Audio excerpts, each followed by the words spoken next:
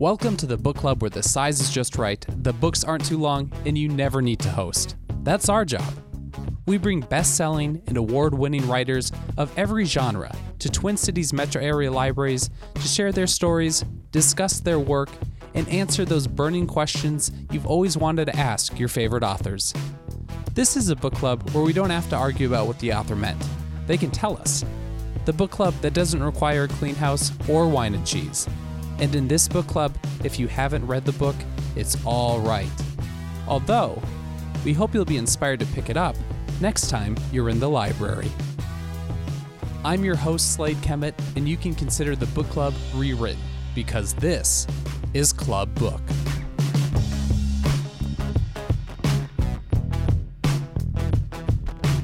Club Book is made possible by Minnesota's Arts and Cultural Heritage Fund, MELSA, and Library Strategies. We would like to thank our media sponsors at Minnesota Public Radio and MinPost for helping us get the word out about our great guest authors. This podcast features Chris Pavone at Washington County Library, R.H. Stafford. Chris Pavone burst onto the mystery thriller scene in 2012 with The Expats, a chart-topping spy novel centered around an unassuming American housewife who stumbles upon evidence of a major conspiracy while safeguarding a secret of her own. His debut earned Pavone both Edgar and Anthony awards. The international bestseller is currently in print in over 20 languages and being adapted for a major motion picture produced by Kevin Spacey. None other than Stephen King singled out Pavone's 2014 follow-up, The Accident, as one of the best nail-biters of that year. His newest, The Travelers, centers around a disillusioned travel writer who finds himself caught in a web of international intrigue that takes him to Argentina, Iceland, and many points in between. Notes the New York Times, The Travelers confirms what Mr. Pavone's first two books have established, that when it comes to quick-witted, breathless thrillers that trot the globe, his are top tier.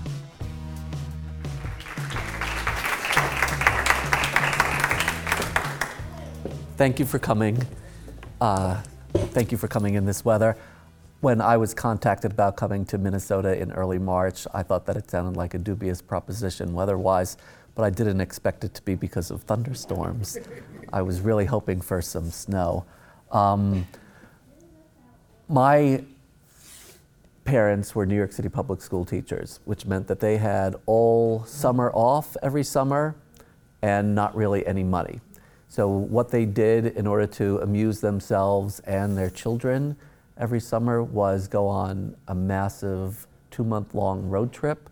We left New York and got to the border of Mexico 4 days later, and then we spent the rest of the summer driving around Mexico and Guatemala and Belize using a book called Mexico and Guatemala on $5 a day, which in the middle of the 1970s got revised to be Mexico and Guatemala on $10 a day.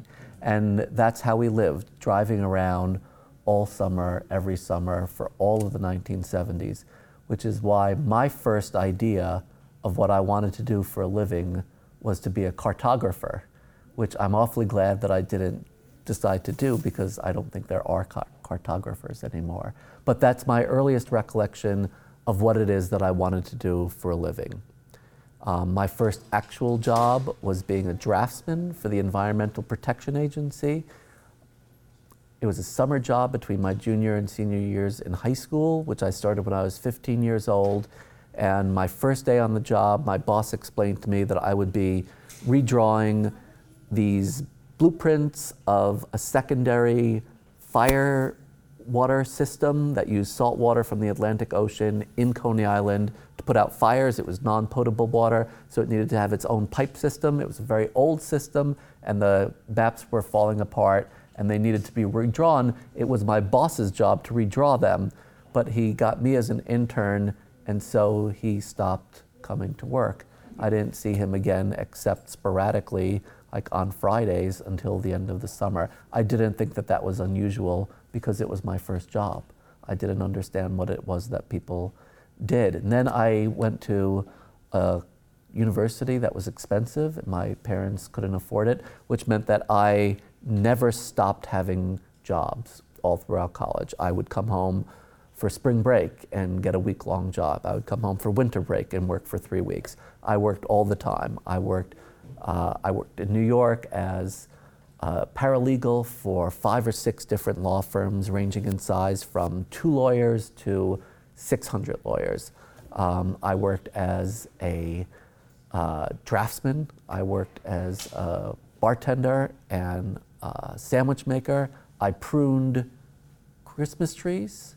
That was a job that I had for only 2 days, Monday and Tuesday. It was a horrible, horrible job. It entailed walking through a field with a machete and swiping trees, and every half hour or so, it was inevitable that you would hit a hornet's nest and have to run away. So the field was always filled with people running away, holding machetes. And so I started that job on a Monday, and then Tuesday nights there was a bar in town that had a special called Dimes, which meant that you could buy beer for a dime. And I did not wake up on Wednesday morning early enough to get into the back of that pickup truck for the 45-minute ride out to the field where I would prune Christmas trees. So that was the end of that job. When I got out of college, I realized that I wanted to work in book publishing or publishing in general. I thought that I should work at the New Yorker. They hired 1 or 2 people a year, and I was not one of them. So instead, I worked for a friend of mine at a professional magazine publisher whose titles included things like Middle Market Lending Letter and the Journal of Accounting. This was the opposite of the New Yorker. I worked for a newspaper that was sold by homeless people.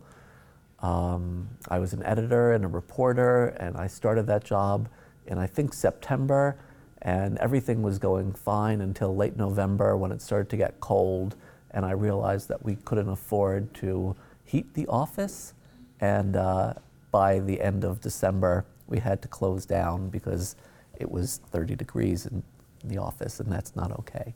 So that was the end of that job. I worked as a puzzle editor, crossword puzzles. I did crossword puzzles all the time, and I eventually did it for a living for a few years. And then I got bored of doing crossword puzzles as a profession, and I went to the human resources department of the larger company that owned the place I was working in. I was working at Dell Puzzle Magazines. The larger entity was called Bantam Doubleday Dell. Bantam and Doubleday and Dell were all book publishing houses, and their offices were in a nicer building in a better part of town. And I went over there to HR, I set up an appointment, and I said I'd like a new job. I don't want to do this anymore. Is there anything else I can do at this company? And they gave me a copy editing test. I didn't really know what copy editing was. I studied for a couple of weeks, and I took the test, and then I had some interviews, and then I started a new job. I was a copy editor at Doubleday. I think I was 23 years old when I got this job. And my first week there, I started on Monday. The easiest thing for a copy editor to do, copy editor's job is to make sure, as Holden Caulfield would say, that all the commas are in the right places. You needed to make sure that there were no misspellings, that there were no horrendous errors of grammar or judgment or fact. The easiest thing in which to do this sort of job is a children's book. I was given a children's manuscript. Doubleday didn't really publish children's books, but 1 or 2 a year as a favor to somebody for some reason that I didn't completely understand until later. But this was given to me on Monday, and I looked up all the words that were possibly misspelled. 0 of them were misspelled, but one of these words was 3 syllables.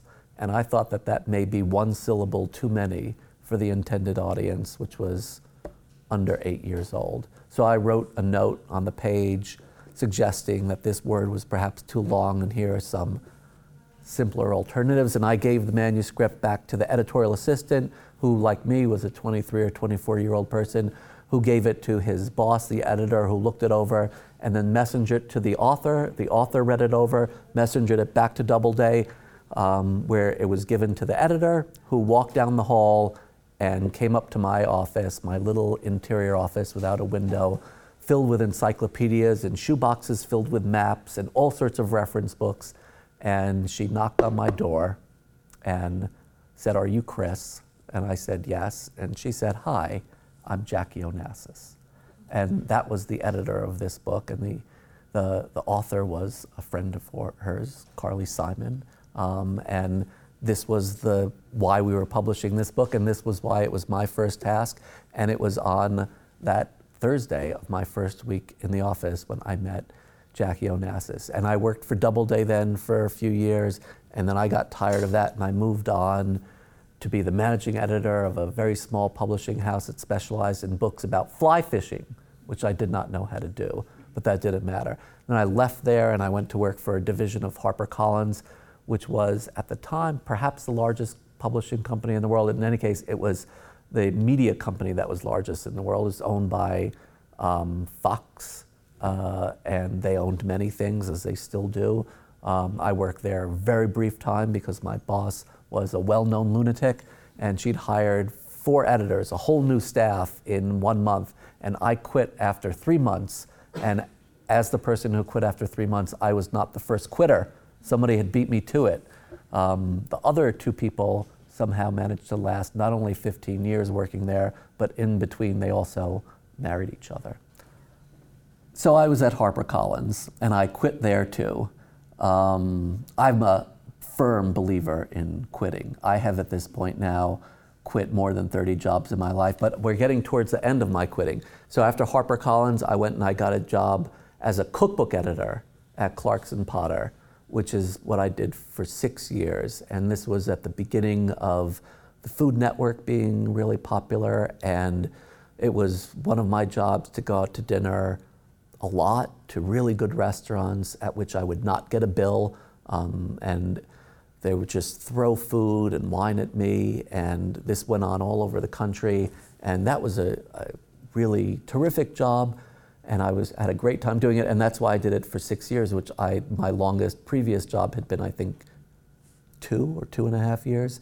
And then I made this mistake that people make, which is I got seduced by the promise of a bigger salary and a bigger office for a fancier job title for a job that I didn't particularly want to do and didn't think that I would be good at. And as it turned out, I was right. I was bad at it, and I hated it. It was being an associate publisher, which is a job that's very much about business, about generating more revenue and cutting down on expenses and renegotiating contracts with vendors and firing people, which I'd never had to do before, and hiring new people who cost less, and I hated everything about it. And I went to my boss and said, I really don't think I'm doing a good job here. I don't think this is the job for me. And he gave me sort of pep talk. This was his company. It had his name on it. It still is the largest independent publisher in the United States, and he told me that I should wake up every morning and think of this division that I was running as a business that I'd started in my own garage. And first things first, every day, what am I going to do today to make this business more successful? And if you do that, you'll have a great time and it will be successful. And this was his pep talk to me. And I left and I thought about it, and I realized that that's how he lived his life, and that made him into an extremely successful publisher. But I almost couldn't imagine anything worse. I would much rather get a machete and go back and prune Christmas trees again and run away from wasps' nests. So I quit the next day after the pep talk. The pep talk was a failure on every front, except to get me to quit, if that's what he wanted to do. He succeeded, and I did quit. And I was 38 years old. I had 2 twin boys. I still have twin boys. They were 2 years old at the time. An apartment in New York City and a weekend house in the country that we just bought. So I had 2 mortgages and no job. It was horrible. And I hadn't fully thought, what am I going to do? I just realized that if I was going to do something else with my life, it was time to start now. It was time to stop being a book editor now and not just end up as somebody in a corner office because you stuck around and never left. And luckily, my wife had a good job and health insurance, and We were not immediately panicked about how we were going to survive. But as I was on the phone telling all these authors I'd worked with over the years, I quit, goodbye, I'll see you, a couple of them asked me if I would consider collaborating with them on projects. And I specialized in the type of really light nonfiction books, which are very often ghostwritten or at least co-written. Most of the books by chefs, by celebrity chefs on television, by all sorts of people who do things like that, wedding planners, famous mixologists, anything in the food section, all sorts of gardening books. Almost all of those at a certain level are ghostwritten because those people, and this includes, by the way, also senators and surgeons and most presidential memoirs, and the people who are really good at doing something, that something is not necessarily writing. And even if they are good at writing, most of them don't have the time to take a year or two off from whatever it is that they're good at to write a book. So if somebody is really, really well known for doing something and they've written a book, chances are they probably didn't do that on their own. And I became one of those people briefly. I ghost-wrote. That was a combination of co-wrote and ghost-wrote. A book about very glamorous weddings, and I wrote a book about cocktails. And that year and change of ghostwriting books was one of the most enjoyable I've ever had. And both people I was working for were really great to work for in a way that I rarely had with bosses in offices, and my lifestyle was much improved. And now it was only one of us in the family who worked a 60-hour week, and when children needed to go to the doctor, or the dog needed to go to the vet, or the car needed to get repaired, I was always the one to do it. And I didn't love that part of it, but it also wasn't a disaster. It wasn't the type of, oh my God, who's gonna take the sick kid to the doctor? I have a meeting at 9 and 9:30 and 10 and 10:30 and 11, you have to do it. And we didn't deal with that anymore because I didn't have any meetings anymore. I just said, all right, I will take the kid to the doctor or the dog to the vet or the car to the shop. And I did that for a year and change until my wife came home from work one night and said, what would you think of living in Luxembourg? And at this point, we'd been together a while. I was about to turn 40 years old. I'd lived in New York City my whole life. I was a pretty honest person with my wife and with everybody in general. But at that moment when she asked me what I would think of living in Luxembourg, I failed to be honest in a very particular way because I couldn't admit that I didn't know exactly what Luxembourg was. I knew where generally, but I didn't know whether it was a country or maybe a state in Germany or a city. As it turns out, it's a city and a country. It's a very small city and a very small country, and it's bordered by Germany and Belgium and France, and my wife had just started the process of possibly getting a job there. She figured that she would consult me first before it went too far. We went on a preview trip, is what it's called, in June to Luxembourg. And June in Northern Europe is very nice. Everything is in bloom and it's light all the time. We went out to a great dinner, which was finished at 10:15, I remember, and it was still light out, and the streets were filled with all these young people smoking and drinking and having a great time. And after being in Luxembourg for 2 days, we'd seen it was a beautiful place. We could live here. I can live here. She can get a job here. We can move here. And at this point in my life, although my little brother had spent years living in China, I myself had never lived anywhere except New York City and a small town in upstate New York where I'd gone to college. And I never even seriously entertained the idea of moving to the East Side. I'd spent my life in a very, very specific place, and I felt that it was a sort of hole in my life experience and my bravery to have never gone anywhere else. And here was this great opportunity to go to Luxembourg, and I didn't even have to do anything in particular. I just had to say yes and go. So we did. And we left New York at the end of August when it was really hot and humid in summer, and we got to Luxembourg on September 1st, and it was already autumn. It was 55 degrees and raining, and unlike in mid-June, it was getting dark out earlier and earlier. It was raining really all the time, and when it wasn't raining, it was gray, and I had no idea that in Northern Europe, although June is fantastic, the rest of the year is sort of horrible. And you know, we didn't see the sun for weeks on end, and then it was for 5 minutes before the clouds blew in again. There was even a name for this in French, la grisaille, which is the grayness that just hangs over Europe for 6 or 7 months out of the year. But the weather was just the weather. The worst of it was everything else, which was, first of all, I was home with these 2 children, 4.5-year-old twin boys, who, although I'd been living with them for their whole lives, it had never been all the time.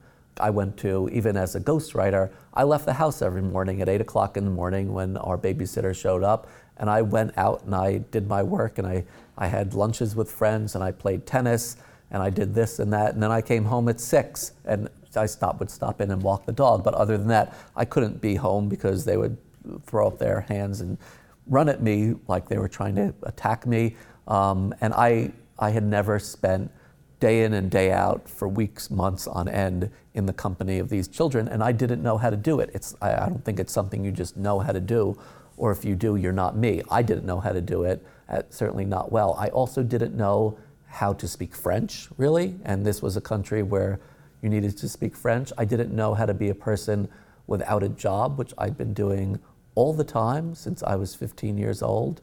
I didn't know how to be this person who I needed to be, this expat trailing spouse, of which there were many in my life, but I was really the only man. And every day at school pickup, there were 150 or so parents picking up children from the St. George's International School at 3 o'clock in the afternoon.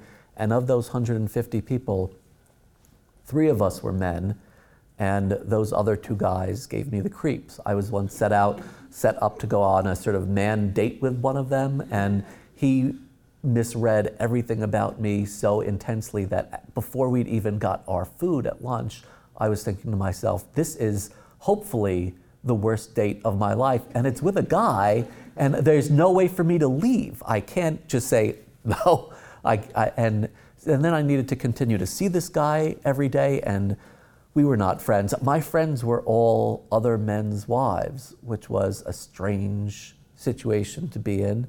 In New York, there were, and there still are, at my kids' schools, at pickup any day, it's certainly not parity, but at least 1 out of every 5 people, 1 out of every 4 people is a dad picking up the kids from school. But at Luxembourg, it was, it was nobody. It was bizarre. I also didn't know how to drive a car all the time, which I'd never done, and I was constantly crashing it. And then bringing it to the garagiste, who on our first meeting spent a solid 15 minutes lecturing me in French about how everything in Luxembourg was better than everything in the United States.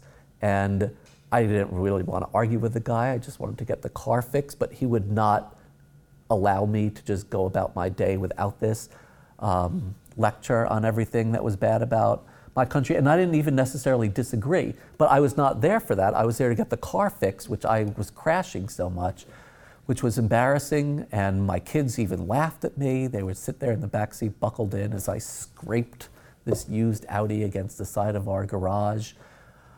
I didn't know how to cook all the time. I'd been a cookbook editor, and I cooked for elaborate dinner parties that I had because that was fun, but that's not the same thing as providing every meal for a family day in and day out. There's no such thing as convenience food in Luxembourg. There was no such thing as ordering in. There was going to a restaurant, or there was cooking. There was fast food, but due to a very smelly road trip I took in 1987 with friends of mine from upstate New York to Vermont to go skiing, and it was 4 guys sitting in a small car eating McDonald's, and I thought to myself, I can just never do this again. I can never ever eat McDonald's again and see if I can make it through life that way. And I expanded that quickly to encompass all fast food. So I haven't now had fast food in 30 years. So I didn't eat that in Luxembourg, but it was that or cooking. And so I cooked all the time I cooked. I did laundry all the time. All my appliances were in German. I didn't speak German, and a lot of these things that you need to know to operate appliances, they're not really words that you find in dictionaries because they're combinations of like 2 or 3 words. And I kept using the same settings on my stove because they sounded good. Intensive Backen and Uber Interhassen. But the laundry beguiled me. So we had one machine. It was a washing machine. We washed laundry.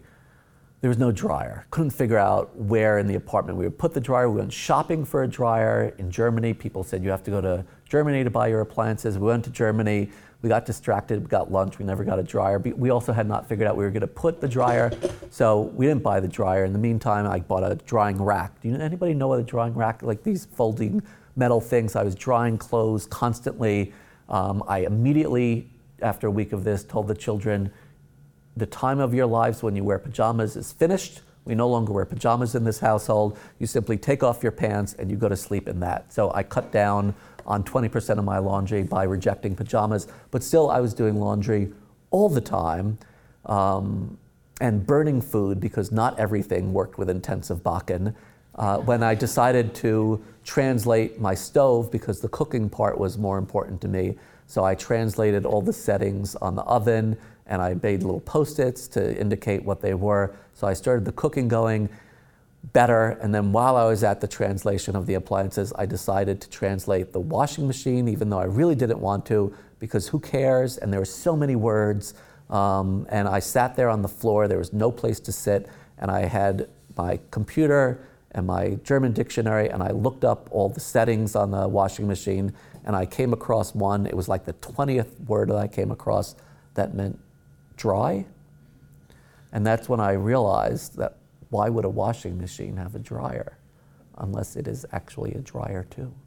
So it was a dryer, and that freed me from the tyranny of the drying rack, but not completely, because you put like 3 pairs of boys' jeans in there and the drying washing cycle took 3 hours and everything still came out sort of moist, but not soaking wet. So I started my laundry, it's only every other day that I was doing laundry. The rest of the time it was simply drying. That was not a high point of me doing any of this. So we lived for a year in Luxembourg with me looking at doing this thing that I was doing, being a parent to the children and a supportive spouse to my wife, and we wanted to travel all the time. That was one of the goals of living in Luxembourg. So we did every other week on average, we were someplace else. We would drive to Delft or Bruges or Arlon or Paris. We went to Paris a lot, by car, by train.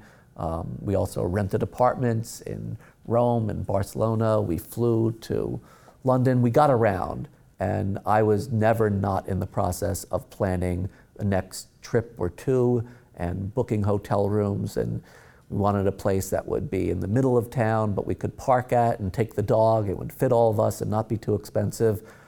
This became my specialty, finding these hotels. I went to wine tastings and coffee mornings put on by the Ladies Club of Luxembourg. I joined a tennis club. I did all these things as a way of having us have a life. We didn't know when or ever we would ever come back to New York.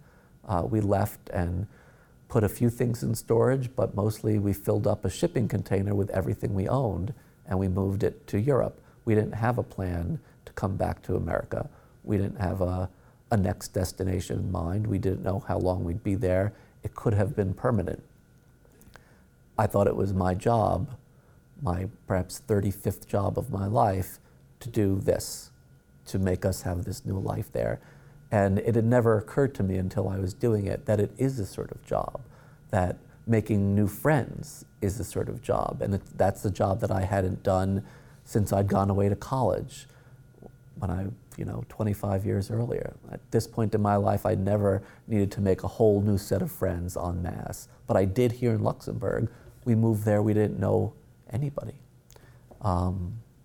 After a year of doing this, I thought that I'd accomplished a bunch of things. I didn't crash as much anymore. I came to an understanding with the garagiste about the types of lectures I was willing to endure.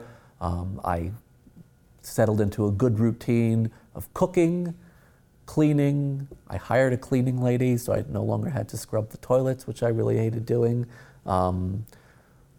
We were getting along just fine, and that 1 year was all I'd given myself to do nothing but this. And then the boys' first day of school, our second year there, I dropped them off at school, and I went to a cafe with a computer, and I opened up a word processing document, and I typed the Expats at the top of the page, and I started writing my first novel. And that was 8 years ago, and that novel I was writing, I didn't really have a clear sense of what sort of book it was going to be. I knew that I wanted it to be set in Luxembourg, and it was going to have a protagonist who was someone like me, except a woman, someone who moved abroad and didn't have a job anymore and was at wit's end with how to create a life this way. And I was writing this book for a few months when I realized that I was writing a very boring book. And what I was doing was getting a bunch of gripes off of my chest and writing a book about my life, which in large part was boring.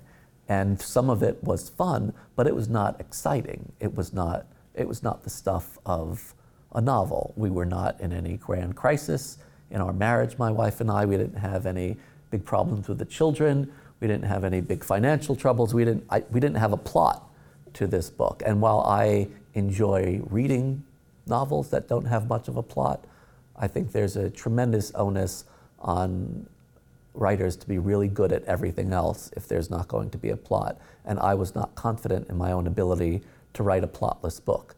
So I put the book aside and I tried to think of how can I turn this into something that's not so boring, because I didn't want to write a boring book. And I started thinking about the people in my new life, some friends, some acquaintances, and an experience I had in a playground a month or so earlier. Now, I went to playgrounds all the time. Luxembourg has terrific playgrounds filled with really tall, very dangerous climbing apparatuses of the sorts that we don't have in America because we'd never stop suing each other. But in Luxembourg, people don't really do that. So I spent the time in all these, we alternated playgrounds depending on the weather. There were some playgrounds where it was better to go in the rain because there was a place where parents could sit out of the rain while children climbed their tall, dangerous climbing apparatuses, and always with one eye trying to prevent kids from falling, which I didn't realize until after the fact. You can't actually prevent children from falling. You can only be aware of it when they fall, which was how I was aware of it when one of my kids fell off one of these dangerous things and came to me with this is a kid who has cried maybe 5 times in his life and tears were streaming down his face. And I took him to the emergency room. And this was really one of my worst nightmares, as needing to go to a hospital with an injured child, my injured child, and needing to negotiate that in a language that I didn't really speak. That was really horrible. But it turned out relatively okay. He had a broken arm. He got a cast on his arm. We left. We got some painkillers for him. And of this whole experience, by the way, there were 3 costs associated with it: the medical care, the painkillers, and the parking. And at €2, the parking was by far the most expensive. The medical care was, of course, free, as it was for everybody in Luxembourg. And we're not citizens. We're just people who showed up hurt, and everything All medical care there is free. And the medicine costs something like 25 cents. I never understood why you needed to pay anything if you're going to pay that little, but that's what it was. But I went to playgrounds all the time, and I made small talk with people sitting next to me on park benches. They were mostly expats, mostly women, mostly English speaking, although not necessarily native English speakers, but everybody in Northern Europe speaks English now, in Germany and Sweden and Denmark. Everybody speaks English, and so that's what I did. And everybody, for the most part, was very friendly and forthcoming. If you're not friendly, being an expat is a very bad job for you, because that's one of the things you need to be in order to have any sort of life and any sort of friends, is be willing to talk to strangers. This one woman who I sat next to one day, I recognized her from school, and I made the requisite small talk with her, and I noticed after a few questions that she was unwilling to tell me anything at all that was specific. When I asked her where she was from, where her family was from, she said literally, "Oh, we've moved around a lot." Asked her what her husband did. She said, "Oh, he works in finance." Everybody in Luxembourg works in finance. She wouldn't give me any direct, specific answers to any of my questions, and I began to wonder why. And one of the first things that occurred to me was that she was, or her husband was, a spy. This is one of the 3 capitals of the EU and the private banking capital of the world, and a place where 50% of the people who live there are expats, and somebody is a spy. There are American spies there, there are British spies there, there are all sorts of spies there. That's where spies go. But she was too ham-handed about it to be a spy, I thought. So I didn't understand why would, the reason to not give anybody any answers is to be hiding from something. And I thought maybe she had done something awful in America and they'd fled to Luxembourg as a way of avoiding that. Or maybe he had gone to jail in disgrace and they'd come to Luxembourg so that all their friends wouldn't be harassing them all the time anymore. I conjured up all sorts of scenarios of why they would be in Luxembourg and not admitting to where it was they were from or what it was that either of them were doing now or had done. And it occurred to me that in some families, in some households, one spouse doesn't necessarily completely know what the other one does for a living. And a lot of the women I knew had had careers as psychologists and medical doctors and chefs in South Africa and Stockholm and branding expert in London, and they'd come to Luxembourg and their husbands all worked in finance and they'd gotten new jobs, and lots of people had internalized a couple of lines, a couple of sentences of what she could say to explain what it is that her husband did for a living. But when I pressed further and said, but what does that mean you think he's doing right now? And why, for example, is he in Monaco doing it? There were often no specific answers. And my wife has always worked in book publishing, and I'd always worked in book publishing. And for years, we'd also worked in the same company, and sometimes we'd been in the same meetings. And I knew very specifically what she did for a living and what she did every day. But I realized that a lot of people don't. And not just specifically in 1 minute, but broadly over the course of the day, what the hell are you doing? And if you have like 4 children and you've moved 4 times into 3 different continents, I imagine at some point one person might stop asking, what is it that you do all day?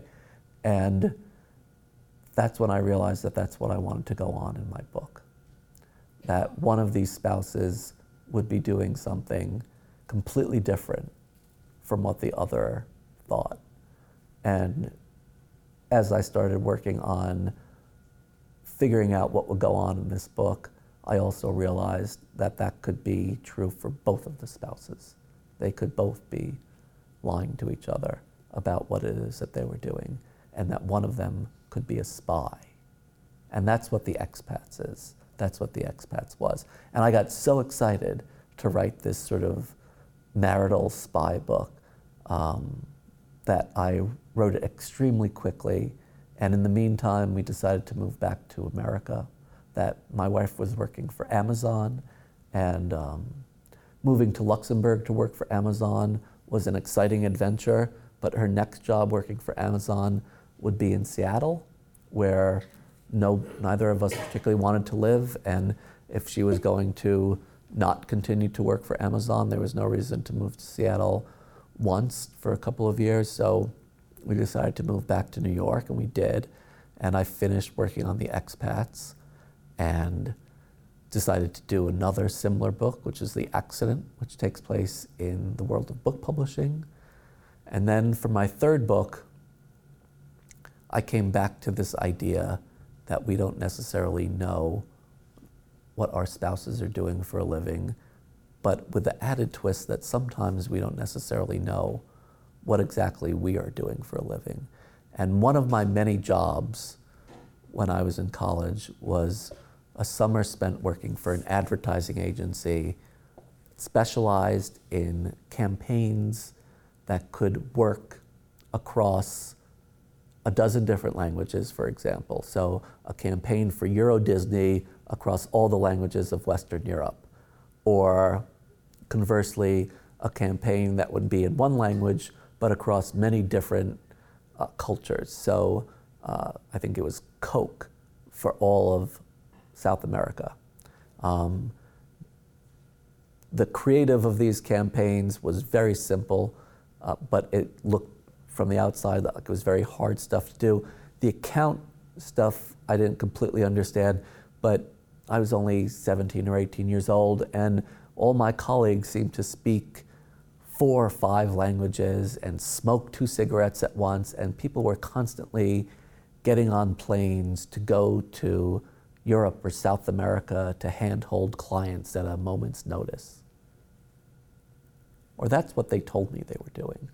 I had no way of knowing what the hell they were doing, and I had no way of knowing what I was doing. I was a photocopier, I answered phones, I filed, I did all sorts of things. This was before normal businesses had any sort of internet. There was no way for me to know, no way for me to check what the company was. I had been given a piece of literature that said, this is the name of the company, and this is who owns us, and here's the person who's the human resources contact. But none of that was verifiable in any way. I didn't know what exactly this company was doing. I believed what they told me because why not? Except sometimes it may not be true that what the company tells you they're doing, they're really doing. And the owner of the company, the owner of the dry cleaner, could be a horrible person, and you don't know it if you just do this as your after-school job a couple of days a week.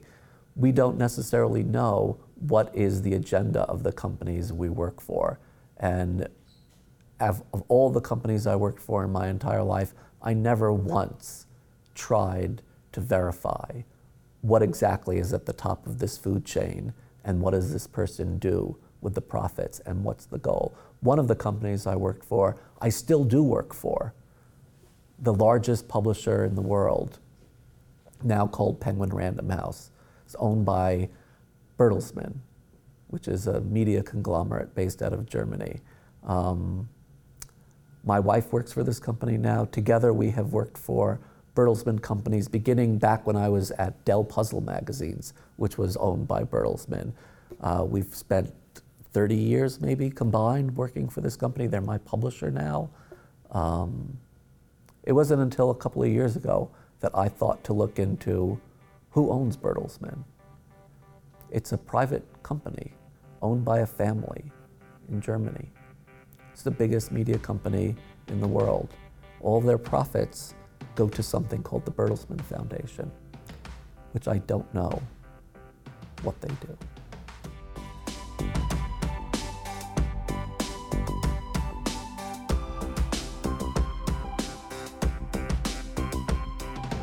With that, we have reached the part of our podcast where we turn to our Club Book audience for questions and comments for Chris Pavone and his work.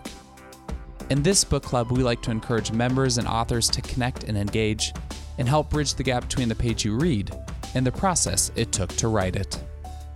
Our first question of the night comes from an audience member wondering if Pavone first travels to all the places he writes about. When we were living in Europe, we traveled constantly, and a lot of those locations have shown up subsequently in my books. But I really, in the Expats and the second book, The Accident, I used a lot of locations, and I ran out of them. So for the past couple of years, I have made it a habit a couple of times a year to get on a plane, to go somewhere for the specific purpose of going to a place to write about. And some of the locations in my third book, The Travelers, including Iceland, were part of that. Iceland, though, who here has been to Iceland? You've been to Iceland? Anybody else? It was really one of our greatest vacations, and especially with our boys, who were I think 9 years old at the time. Every day we did something with them that was so great for little kids to do. The geysers and the glacier hiking and the whale watching and everything. It was just one fantastic thing after another. It was terrific. So I've used all the places I've been in the past few years, but I've also been to all of the places I've written about. Our next question is whether Pavone can share the names of celebrities he has been a ghostwriter for. No, that's not part of the ghostwriting deal. But ghostwriting it's a really terrific job for a short amount of time to do. I had a great time with it, in part because when your name is not on it, it's very easy to let it go, as in, I don't really care. If you want to change this sentence in this way that I completely disagree with, I don't care. It's your name on it. It's your voice we're trying to capture here. And realizing that I could let something go like that was incredibly liberating. And I never really felt that before. And I felt, as a book editor, one of your main jobs is in fact to argue with authors vehemently about mistakes you think they're making, and to win, and to not let anybody do anything irresponsible. But as a ghostwriter, it didn't really matter. There was going to be an editor who could argue with that too, and that editor, that was the job. My job was to do what the author wanted me to do, and it was great to be able to let go. It was also, the books that I wrote, the subjects I was writing about, this book about weddings, which weddings, I eloped, so I never really had the whole wedding thing, but as it turns out, a book about weddings is a book about flowers and food and cocktails and arranging a party and chairbacks, which I didn't know what they were, and all these other little subjects about which I, for the most part, cared nothing. But I realized that didn't matter, that I would sit in this room while this guy who was on television, he still is, on your basic morning show wedding thing, he's the guy who's on television talking about these fabulous weddings, and he knew so much about all of these subjects that it was simply interesting to listen to him talk about it and ask the occasional question, what's that purple flower? And he would know and tell me, and I would write it down and type. And it was this abstract sort of thing, in the same way that in college, taking a class that I knew was not going to have any bearing on my life was the same sort of abstract learning. Like, just sit there and learn it, and it could be fun, is what I ended up thinking of it. So I forgot all of that, but when I knew it, and it was fun. This question is about how Pavone was able to succeed in living abroad with such limited language skills. There are all these things that you learn. I'd studied French in high school and a little bit in college, and I knew how to have a lot of normal conversations about a lot of normal subjects, but at no point in a normal learning French education do you learn to describe the different parts of your car that you've crashed.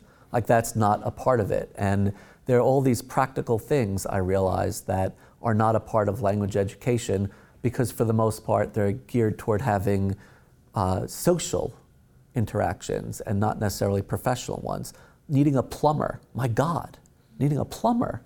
And the worst of it really was that a lot of the tradesmen in Luxembourg spoke first and foremost Luxembourgish, which was a strange sort of Flemish Germanic dialect that Luxembourg revived after World War II as a way of reasserting their national identity against Germany, which had occupied Luxembourg brutally during World War II. And before World War II, the main language of Luxembourg had been German. And after World War II, they reasserted Luxembourg and started teaching it in schools as the language that you learned every subject in public school in Luxembourg.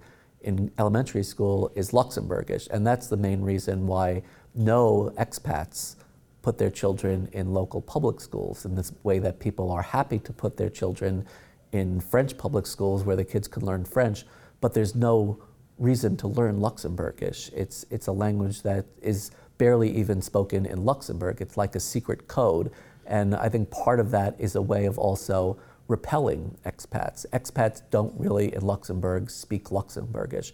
You learn to say 5 different things and that's it. Other than that, you don't. But the tradesmen, they do speak primarily Luxembourgish, and their French is rough to understand, and the closest that you can get to communicating is in German, which I decided to just take a complete pass on. So I was at a real loss with plumbers. This audience member wonders what Pavone's process is like for creating plot in his novels. Well, it had never really occurred to me that the main goal, my main goal at least, the sort of book that I wanted to write, the sort of crime novel I wanted to write, revolves around a constant refreshing of questions and a long-term withholding of answers. And I realized that that's something I like in books and film and television, and something I wanted to do myself. And what I mean by this is I'm on a constant quest to introduce into your mind as a reader questions you might have, small ones and large ones. Small, a character has a scar on his face, but that's all I'm going to tell you on page 1, and I'm not going to answer that until page 300. And large as in something horrible may have happened to this person, but you're not going to find out for a while, and I will provide little bits of answers, but almost only in the context of opening up other questions. And this is something that I hope no reader actually recognizes I've done, but it's something that I want you to simply feel as you're going through the course of the book, that there's always something you want to know. And there are lots of things that you want to know. There are lots of pieces of information that are missing. And I'm not trying to draw attention to the fact that there are pieces of information missing. I'm trying to put little pieces of information out there that beg other questions. And in large part, I think that's what thriller and mystery plots are. This idea that you need to find out something, and you need to find out not just who did it or what it was, but you need to find out everything, and you don't know any of it. And I think the more urgent the questions are, the more fast-paced the book is, but a lot of the most urgent questions are about mortal peril, and I don't, as a reader, tend to enjoy those books the most, when the whole premise of the tension is the fear that the protagonist is going to die or that somebody else is going to die. Those are not the sorts of books I want to read, and they're not the sorts of books that I want to write. And if there's not going to be much in the way of mortal peril, there needs to be something else that's really strong that we're rooting for as readers to have the protagonist or other characters not have happen to them.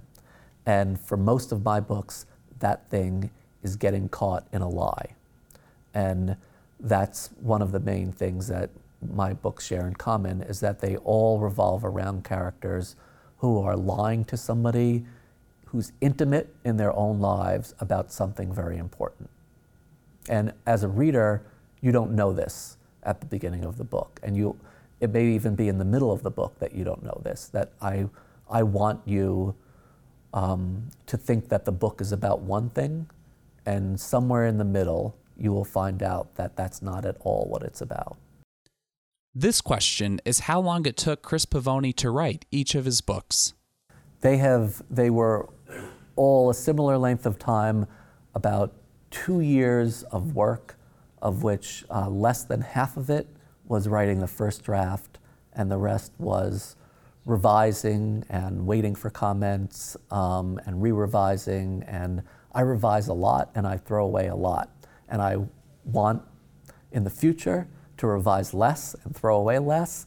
And I was hoping that for my fourth book, I would have a whole different approach and I'd only write stuff that was going to end up in the book. But it's clear to me that that is absolutely not happening.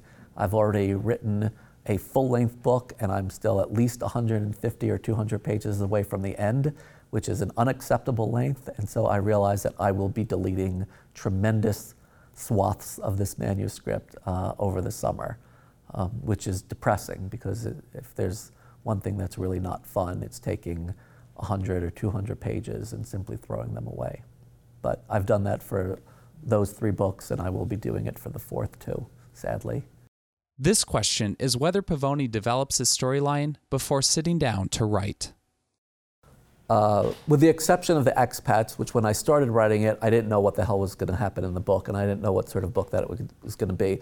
But then once I realized what I wanted the book to be, I created an outline, and I plotted it out pretty down to some little details, and then I started writing it and filling in those one-line chapter descriptions with actual chapters. And as I was in that process, other ideas occurred to me. And so I changed the outline a little bit to accommodate a new twist or a new character. And that's sort of how it went for all 3 books, that I have an idea. For the book that I'm writing now, I started off with a list of 10 reveals, important discoveries that you as a reader would make along the way. And I've now written about a book's length of work there, but I've since taken away a couple of those reveals and added 3 or 4 others. So there are things that I change my mind a lot. And I don't think I'm being fickle about it, but it's one thing to plot out a book on one page just sitting there, and then it's something else entirely to fill it in with dialogue and action and realize this doesn't make all that much sense, and why would this person do that, and this is not that credible. And the idea of the credibility of the whole thing is something that I'm constantly bearing in mind and often struggling with. And this is, I think, that one of the big defining aspects of literary versus commercial fiction, that on the literary end of things, everything is completely credible, it's completely real to life, but there's not that much plot, because there's not that much plot in life. And then at the other end of things, in the mysteries and thrillers with your rogue cops and your serial killers and all this stuff, has no basis in reality at all, but it's exciting as hell. And I think both of those can be great books if they are consistent within themselves. So the really exciting book, you don't really want 50 pages all of a sudden of household drudgery, because that's not that book. And in the book about household drudgery, you're not going to all of a sudden have a serial killer. And in the same way that in watching a James Bond movie, they drive a plane off a cliff and then someone jumps off a cliff and climbs into the plane in midair, and there's no basis in reality at all, but that doesn't bother me, or I think anybody, because it's consistent with its own ridiculousness. that it's not pretending to be reality. It's upfront about being outrageous in its impossibility. Everything about a James Bond story is impossible. And in that range from completely impossible to 100% it happened to me today is where novelists need to make their choice of where to dwell. And my choice has been that I want to be just on the far side of implausible. That I think my books, 99% of it could happen to you, to me. But that last 1% of it can't. And I'm all right with that. That's my goal there. That I don't want my books to be exactly like real life. I want them to read a lot like real life, but then have this 1% of stuff happening that doesn't happen to anybody. And that's what makes them thrillers. This question asker wonders if Pavone always knew he wanted to be a novelist. In this vague sort of same way that I also at some point wanted to be the shortstop for the New York Yankees. But at what point being the shortstop for the New York Yankees is something that you need to really achieve. Being a novelist is really just something you need to give yourself permission to try.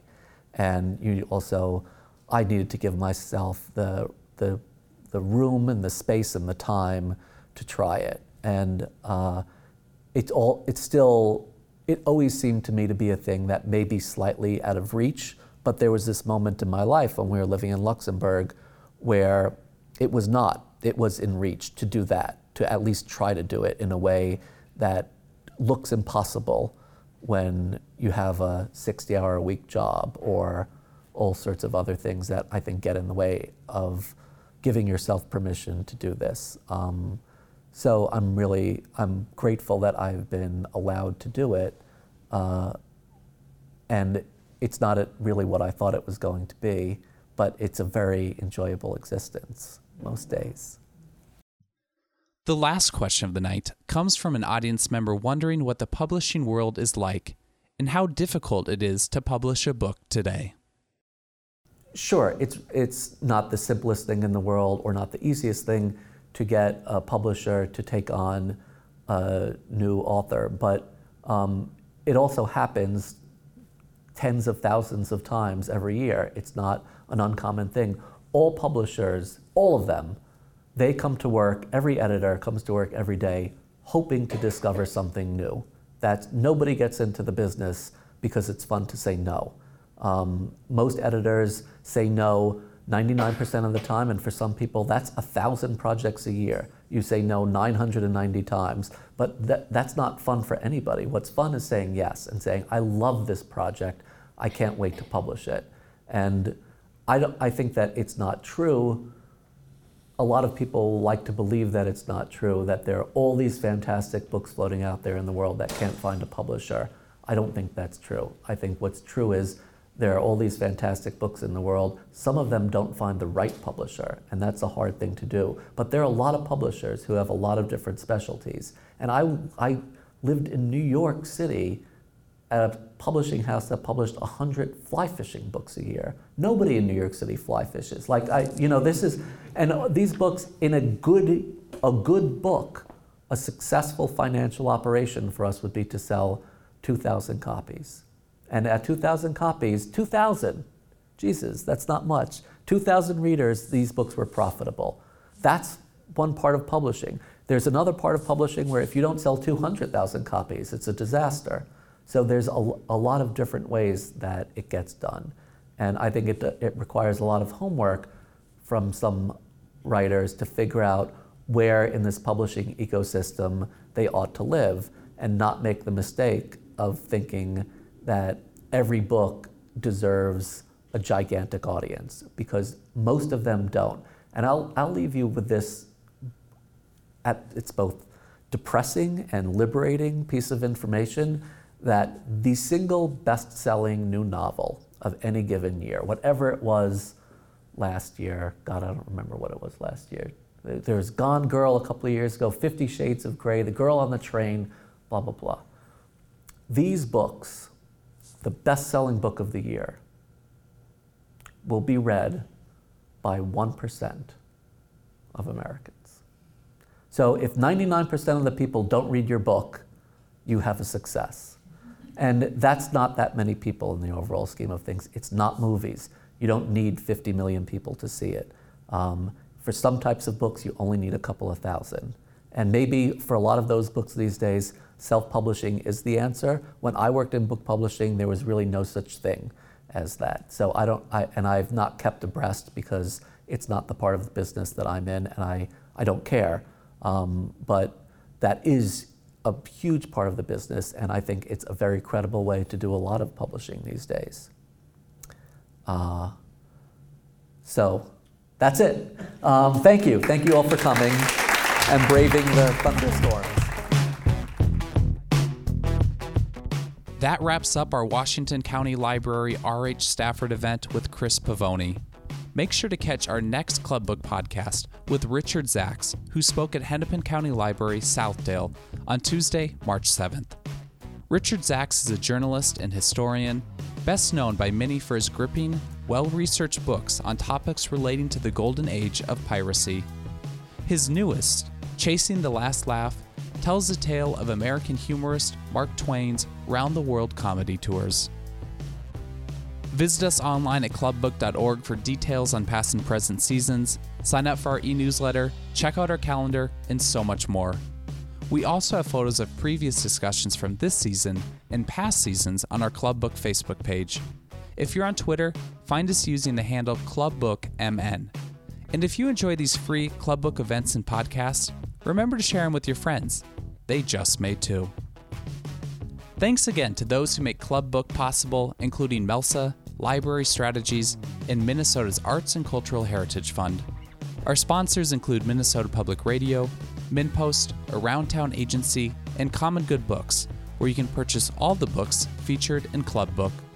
Finally, a very special thank you to all the libraries hosting events this season. That's it for Club Book, the coolest club in town. We'll see you at the library.